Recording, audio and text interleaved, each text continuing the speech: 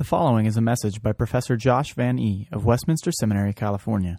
For more information about this message or Westminster Seminary, visit us online at westcal.edu or call us at 760-480-8474.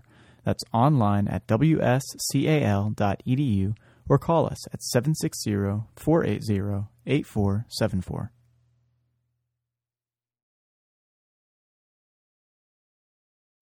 Let's pray. Dear Heavenly Father, we rejoice in the coming of Jesus and in his work for us. And as we meditate and look as he revealed and spoke to his disciples this morning, that you will also speak through your word to us and impress it upon our hearts through the Spirit and encourage us in this. We pray in Jesus' name, amen. We will read from John chapter 13. And we'll read the first 20 verses, but our focus will really be on verses 5 through 11. So John chapter 13. Hear God's word. Now before the feast of the Passover, when Jesus knew that his hour had come to depart out of this world to the Father, having loved his own who were in the world, he loved them to the end. During supper, when the devil had already put it into the heart of Judas Iscariot, Simon's son, to betray him, Jesus, knowing that the Father had given all things into his hands, and that he had come from God and was going back to God, rose from supper. He laid aside his outer garments and, taking a towel, tied it around his waist. Then he poured water into a basin and began to wash the disciples' feet and wiped them with the towel that was wrapped around him. He came to Simon Peter, who said to him, "Lord, do you wash my feet?" Jesus answered him, "What I am doing you do not understand now, but afterward you will understand." Peter said to him, "You shall never wash my feet." Jesus answered him, "If I don't wash you, you have no share with me." Simon Peter said to him, "Lord, not my feet only, but my hands and my head." Jesus said to him, "The one who is bathed does not need to wash except for his feet, but is completely clean. And you are clean, but not every one of you." For he knew who was to betray him. That was why he said, "Not all of you are clean." When he had washed their feet and put on his outer garments and resumed his place, he said to them, "Do you understand what I have done to you?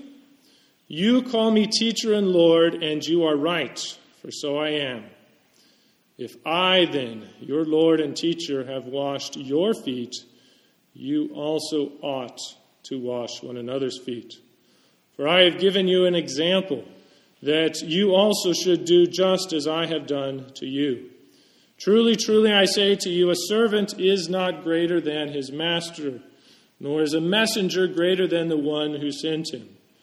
If you know these things, blessed are you if you do them. I am not speaking to all of you. I know whom I have chosen. But the scripture will be fulfilled. He who ate my bread has lifted his heel against me. I am telling you this now before it takes place, that when it does take place, you may believe that I am he. Truly, truly, I say to you, whoever receives the one I send receives me, and whoever receives me receives the one who sent me." John chapter 13 is in many ways the beginning of a new section. It certainly introduces this long discourse that Jesus has with his disciples. And some have even gone so far looking in verses 1 through 3 and seeing various ties with the prologue of John. And we can certainly, I think there's something to explore there. But our focus is really on this washing of the feet, and more so you could say the dialogue with Peter. What is going on there? So we have dinner. Jesus gets up. He puts off his cloak. He wraps this towel around himself, pours some water, and begins to wash his disciples' feet, dry them with the towel. And we're not told right away how the disciples act, how they react to this. But it seems safe to assume that they're somewhat shocked. Maybe not even somewhat.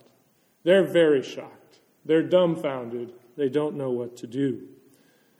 Now, foot washing, it's not a shocking thing in itself. People wore sandals back then. And when you walked around, you got your feet dirty. They at least would be dusty from the road. But it wasn't only people who went on these roads. There were also camels and oxen and horses and everything that they leave behind on these roads. And so that could be there too. And in a city, the city wasn't necessarily the cleanest place. We think of sewers, and what we have, well, sometimes that was all in the street. And so who knows what got on your feet.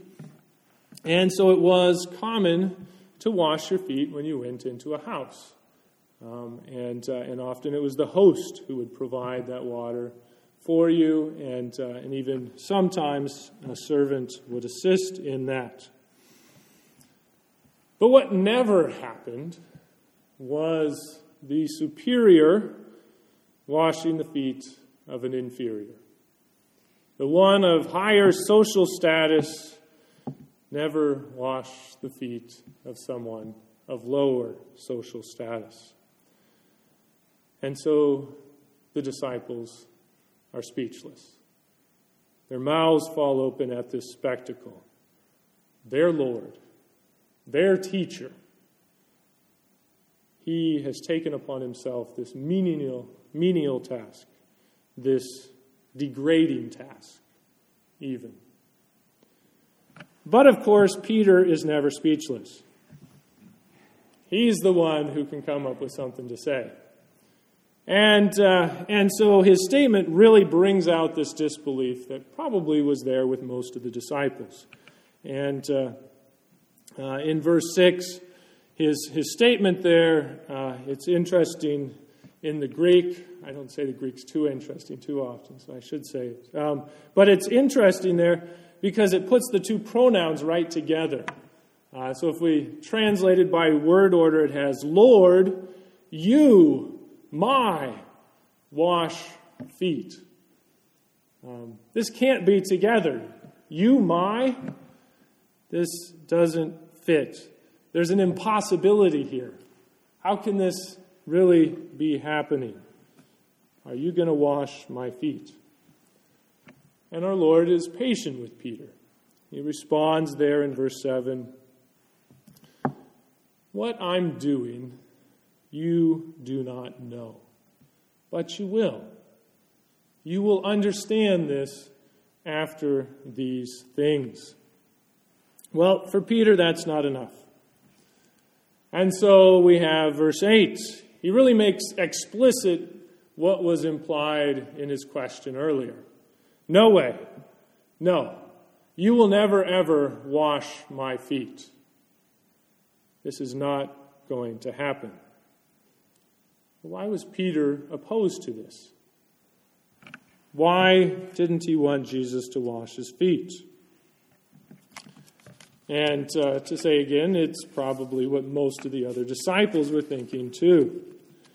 So were his motives good or pure? Can we put a good light to them? That he's trying to defend Jesus' honor. He's seeing some humility in himself, that he's not worthy of Jesus serving him in this way. Well, maybe to some degree, but I think we need to go farther than that it's appropriate to go farther than that.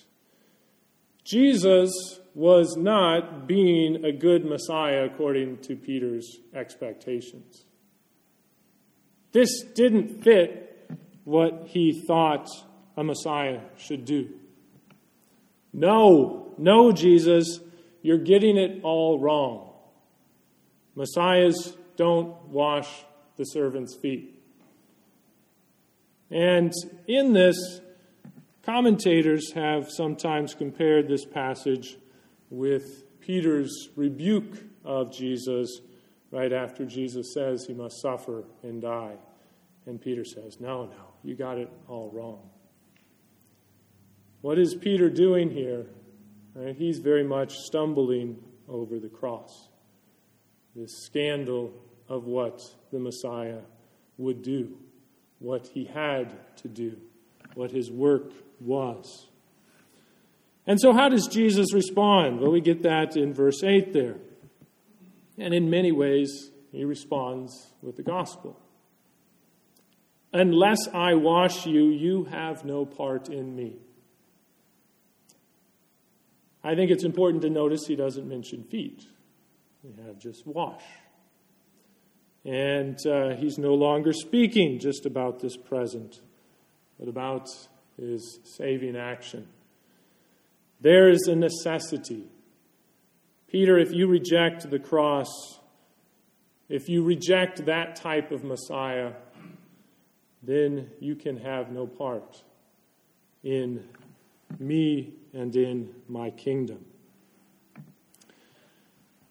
I don't think Peter fully gets it yet then. Peter, he then responds. But I think his response really shows what Jesus has said. You're not going to get it now.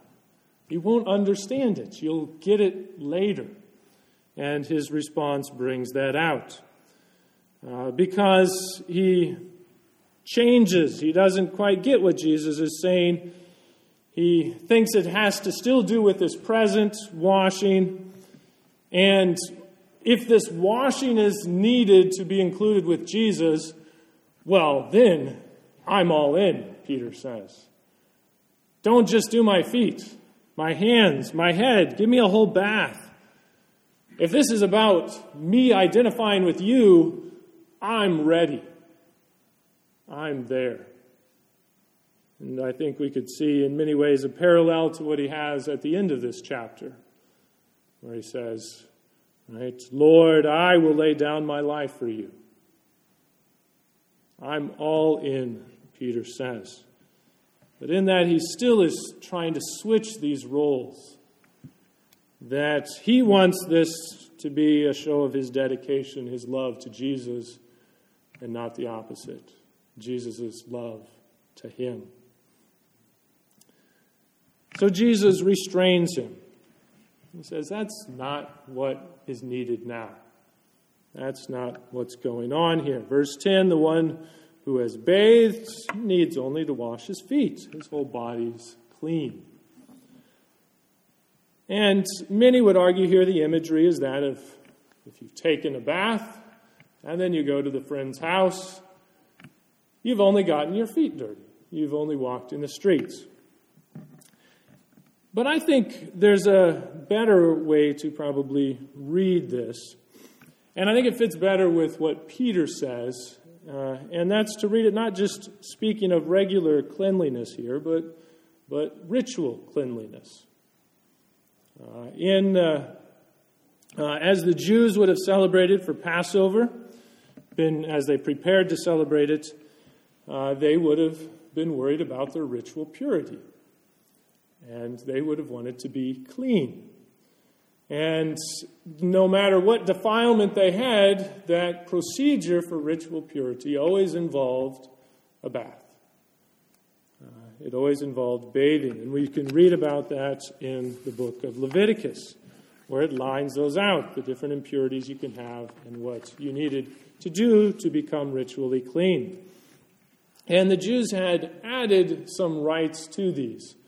It's clear they added rites involving hand washings, and probably there were also those that involved feet, because it certainly was true of the priests. It's told in the Old Testament they have to undergo these feet washings sometimes, and so it was probably broadened to everybody, as that even if they'd already undergone the bath, even if they'd already become ritual clean in that, they probably were required to wash their feet to be ritually clean. And I would say that that's probably what Peter's kind of identifying here. He's taking Jesus' washing as some supplementary rite in that, for him to be able to partake in Jesus. This is what needs to happen. So I'm ready. I'm all in. Let's do everything. But Jesus says, no, this isn't, right? The one who's already taken the bath, what does he need? He just needs his feet to be washed. We don't need your hands. We don't need your head. Now, what is confusing about this passage, or most perplexing, is that there really are two types of cleansing or cleaning being spoken of, and how to relate them or to keep them distinct. For Jesus here at the end, there in verse 10, he says that they're all clean, as he's talking to Peter. Right? You're all clean, it's just the feet. But then he goes on and he says, but not all of you are clean. For he already knows that Judas will betray him. And so he's talking about cleansing in a different way, a different layer. And so these two layers are that, on the one hand, Jesus is washing feet. He's washing their feet. And he's saying the one who's already taken a bath, what does he need? He only needs his feet to be washed. And he'll be ritually pure.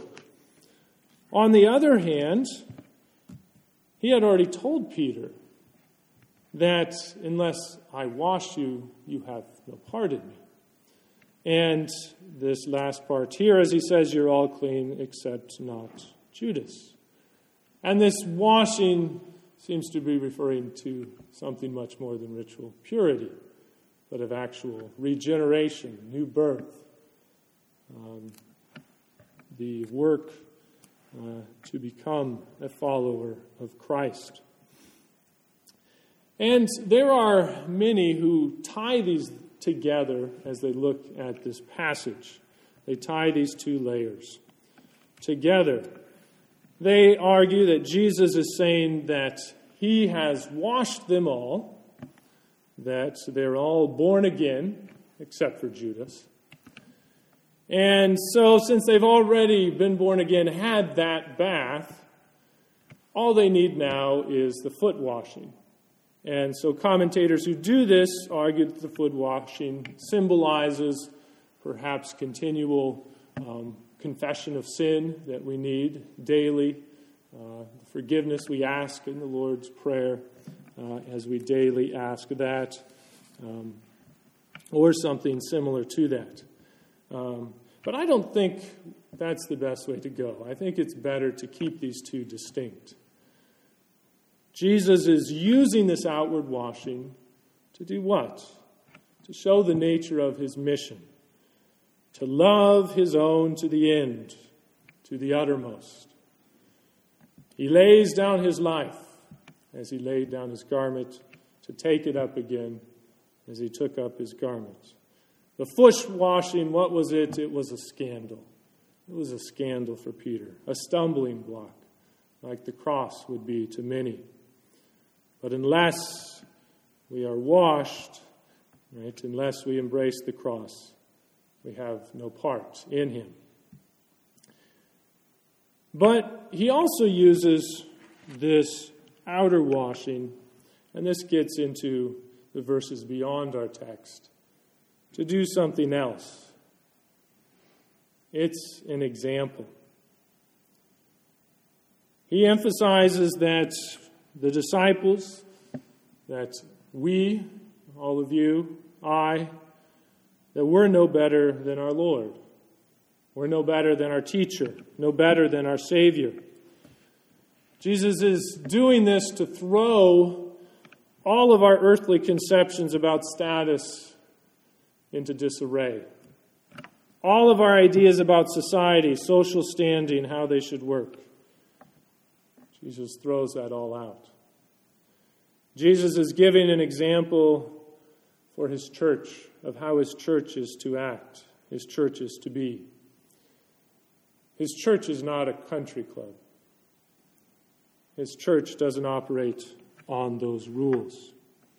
Instead, they are to follow the example of their Lord.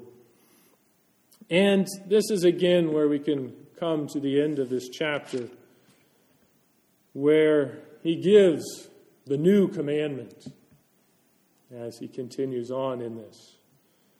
And what is the new commandment? A new commandment I give to you, that you love one another. Just as I have loved you, you also are to love one another.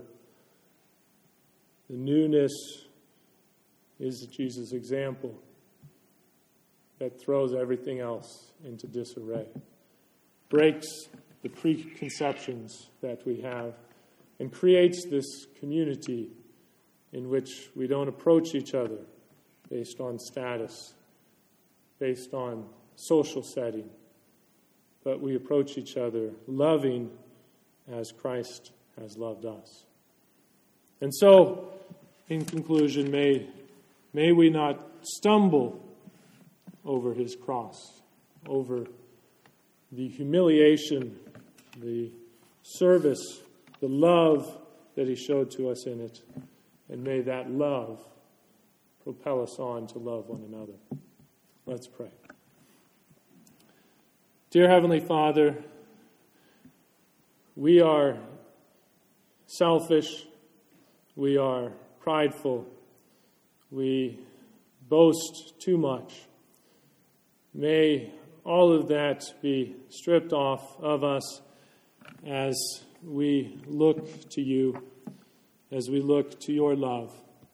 May you comfort us with that, knowing it is not what's in us, that you loved us, your enemies.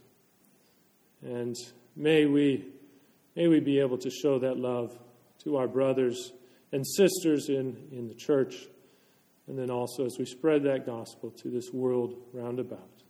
We pray this in Jesus' name. Amen. Copyright 2014, Westminster Seminary, California. All rights reserved. You are permitted to reproduce and distribute this material in any format, provided that you do not alter the wording in any way and that you do not charge a fee beyond the cost of reproduction. For web posting, a link to this document on our website is preferred.